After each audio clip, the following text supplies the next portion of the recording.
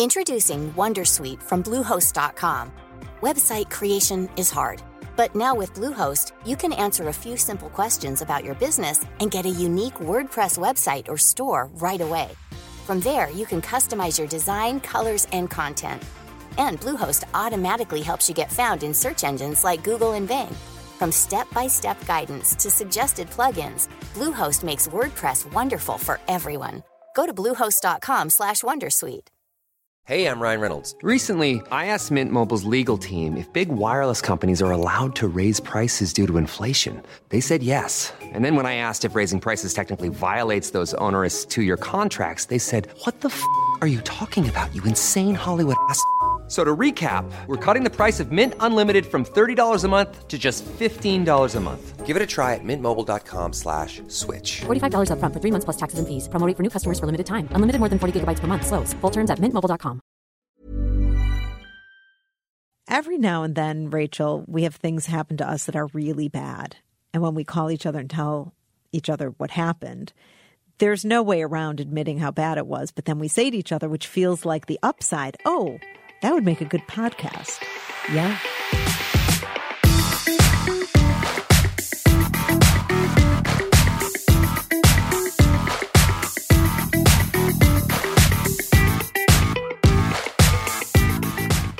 Welcome to the big payoff.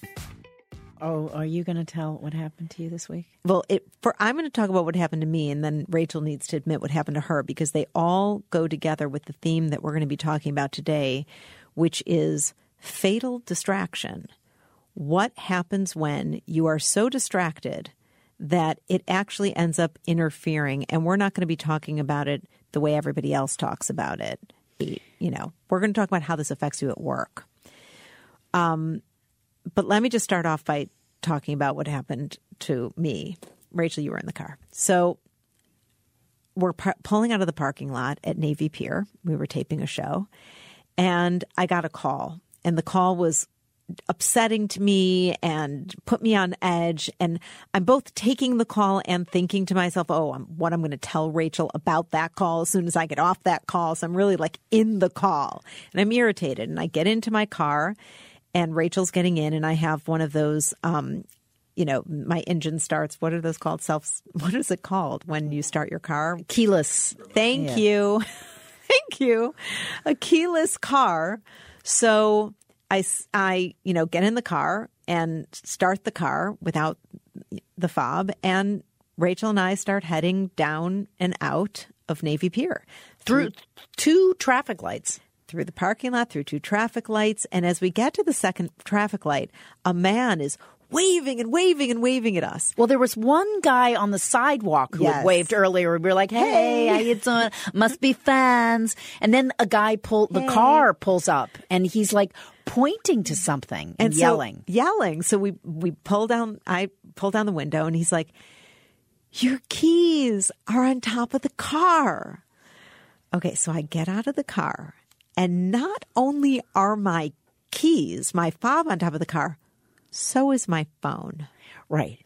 So, and not only that, but she was on her way to a really tense meeting. Yes. She was going to have to, as soon as I got out of the car, she was going to have to make some calls. She would have discovered, by the way, if the key would have fallen off, the car would have stopped. Eventually, the car would have stopped when it got far enough away, but I wouldn't have known why or where the key was. And then I would it wouldn't have even occurred to you that the key was on top of the car. No, I would have. Some people leave their coffee on top of the car, which I've done before, but key and phone. And my phone. And then I would have gone to call someone for help. And that led us into a conversation about actually last year. What happened to me was it was raining. I was in a cab. I was on the phone with you and Paolo Gariano, and I was going into a manicure place, and I told the cab to stop, and I was doing 3 things at once. I was talking to you guys. I was telling the cab to stop. I was going, you passed the place, you passed the place. It was pouring rain. I was getting my umbrella out. I get out. I get into the manicure place. I sit down, and I go, where's my suitcase? And I had left it in the cab, in the trunk of the cab. I spent the next 3 days hysterically calling, quote, big air quotes here, lost and found at New York City taxi cab, where it's like, you lost it, we found it, goodbye.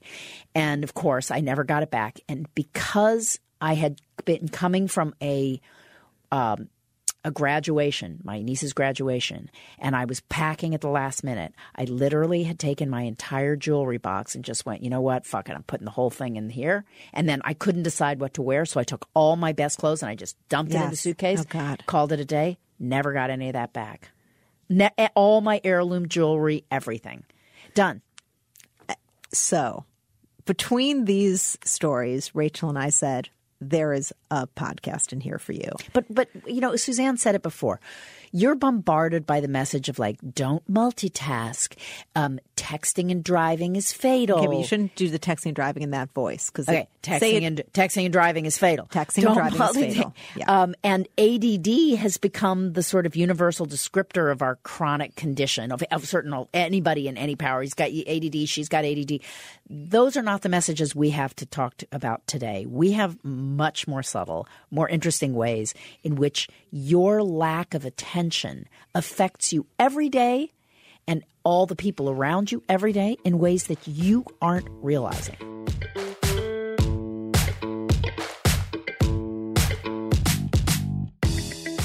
So here's what you're not seeing.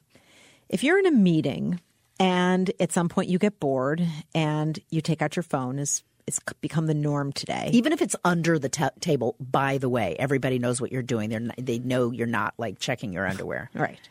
And you're, quote, typing quickly so that no one notices, and everybody does.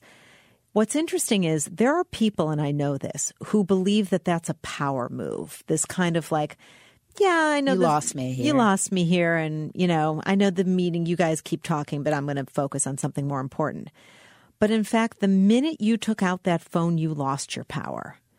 Because what happens in a meeting is full of nuance. It's full of body language. It's full of subtle things that flew by you that weren't part of the big bullet point headlines.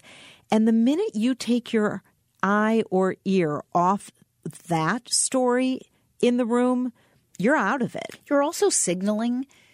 So you've lost something, as Suzanne said. That's true. You've lost something.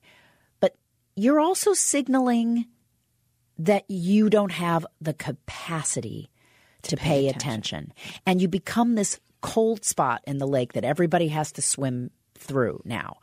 Your part of the room has lost temperature, energy. It's a major drag on everybody. And other people are picking up the weight for you, by the way. Absolutely. I know that the times, and again, we've all done this, when you're on a conference call, and so you're multitasking because you're just on the phone and nobody can see you.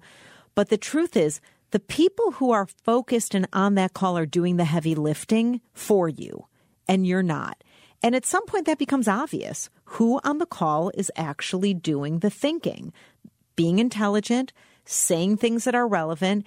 And when you lose out on that, when you've given up that opportunity, unless you're literally the CEO of a company who can go nowhere but, down, so you've proven everything, which is probably not someone listening to this podcast, you always should be in it. Well, even if you're the CEO, then your role is even more important. Your leadership is being watched so closely. Right, just like it is at home. And so let's look at what's actually happening in those moments, Suzanne. What is actually going on when you do that? What's going on is that you're trying to be in more than one place at once. You suddenly lose your tolerance and lose your ability to literally tolerate being in a place where you are feeling either inadequate to the information being delivered or impatient because you already knew that. If you can't tolerate that kind of discomfort and you train yourself to then bounce off and go someplace else, your muscles for attention are becoming weaker. I'm so glad you said that. Just like you can train yourself to be focused, you can train yourself to be unfocused, and you watch it all the time. I mean, everyone we know, and I've been in cars with people in my own family who are doing this, where I get it that you're at a stoplight, and so technically you can check your email. But the fact is, you don't need to. And it's about safety 100%, but it's also about you are training yourself to not even be able to tolerate the 60-second stop at a stoplight.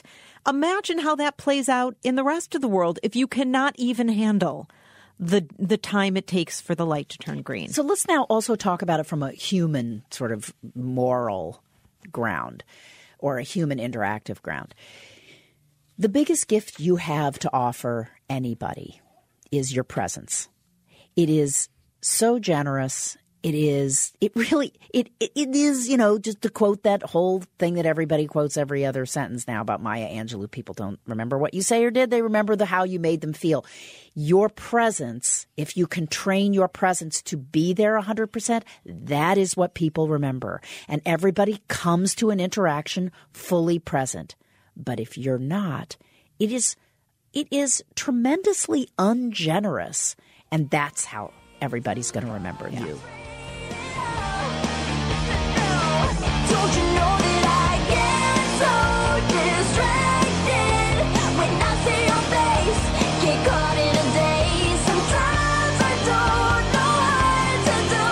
I get so distracted by you. So the final thing I would say, and then we should talk, Rachel, about how we get out of this, what you should do. If any of the things that the stories that we've told or the examples sound familiar, then let's offer some help. But the final thing I want to say here is that just like you can untrain yourself to pay attention, passion drives passion. Focus drives focus. Passion drives attention. Attention, exactly. Right. So, but here's the thing. If you pay attention, everybody thinks that they have to be passionate about something in order to pay attention. That's not how it works. It actually works like this. You pay attention. Oh, look, you become more interested in something. Now that you're more interested in something, you pay more attention to it. That's how it works, people. Yes, 100%. And so this is a practice. It's a practice. And push yourselves to do it. The minute you're in a room and you find yourself reaching for that phone, or you find yourself like Rachel and I were in a situation in which you just know you're in a zone and the zone is not good, then this is really what you can do. So first of all, know what your capacity is. So if you do set up a meeting and the meeting goes, longer than your capacity, that's on you. Okay. So I know, for example, and Rachel and I always say it, I really have a 3-hour, it's almost on the money, to the minute. And that's a lot. I'm just saying, I know some people can't do 30 minutes. But I'm saying for me, if we're in a client meeting and it goes past 3 hours, I check out. And so Rachel and I, for the most part, have a rule where we just say we don't schedule client, even if it's like a working session, a workshop that's more than 3 hours. So don't let yourself get to the point where you're committing to things that just don't work with your physiology or your attention span. And also that said, while you're, respect your limits, understand and structure around them, also don't let yourself get off the hook. So if you find yourself just kind of instinctively going for your phone and you've been watching the phone, do not imagine that nobody saw that. Yes. And actually call yourself out and say, I'm sorry. And then put the phone visibly away and go, I won't do that again. You know what my dad says, which is it's a great mantra. Whenever you're asking yourself, like, should I tell people that or should I kind of keep it to myself? My dad always says, you in that moment have to always assume they're going to find out no matter. Or they already know. Or they already know. So it's the same thing with your phone and your attention. Just assume call that yourself out instead of people in the room are going to know Yeah. that you've lost attention and distraction. But I think, Rachel, we should really end with the fact that this is a struggle. There's I don't know anyone, me, you, people with long attentions, short attentions, who really are doing this consistently. It's such a struggle that I turn off. You know how long it takes for an iPhone to turn on, right? So I turn off, not on silent, off my phone when I go to dinner with people because I can't resist. I'm too weak. And it's not just about your phone. Let's just be clear about that. It's not that. I mean, as Rachel's and my examples at the top of the show, we were just, you're in a zone. You get to a point where your head is not where it needs to be. Stop. Just take a moment and stop. And I am telling you, first of all, I'm going to say, I felt so badly for Rachel when that happened. I mean, it was the most traumatic because everything in that suitcase was so personal to her, let alone the fact that it was just, we all can imagine what that would feel like, just watching the cab pull away with like all your stuff in it. So the only thing that I could do, because I couldn't replace any of her jewelry, was I did replace a pair of shoes. I remember that. You had just Precious. Bought them. Those brown sandals from Barney's. And she loved them and she was so excited about them. So that was the only thing I felt like I could do. But I'm sure it was, it's probably all the time that you think about that jewelry. All the time. Yeah. And for about 10 days afterwards, I changed my habits radically about being on the phone in a cab, and then I went right back to sleep. So, follow what we say, not what we do. We'll see you next time on The Big Payoff. Sorry, what'd you say?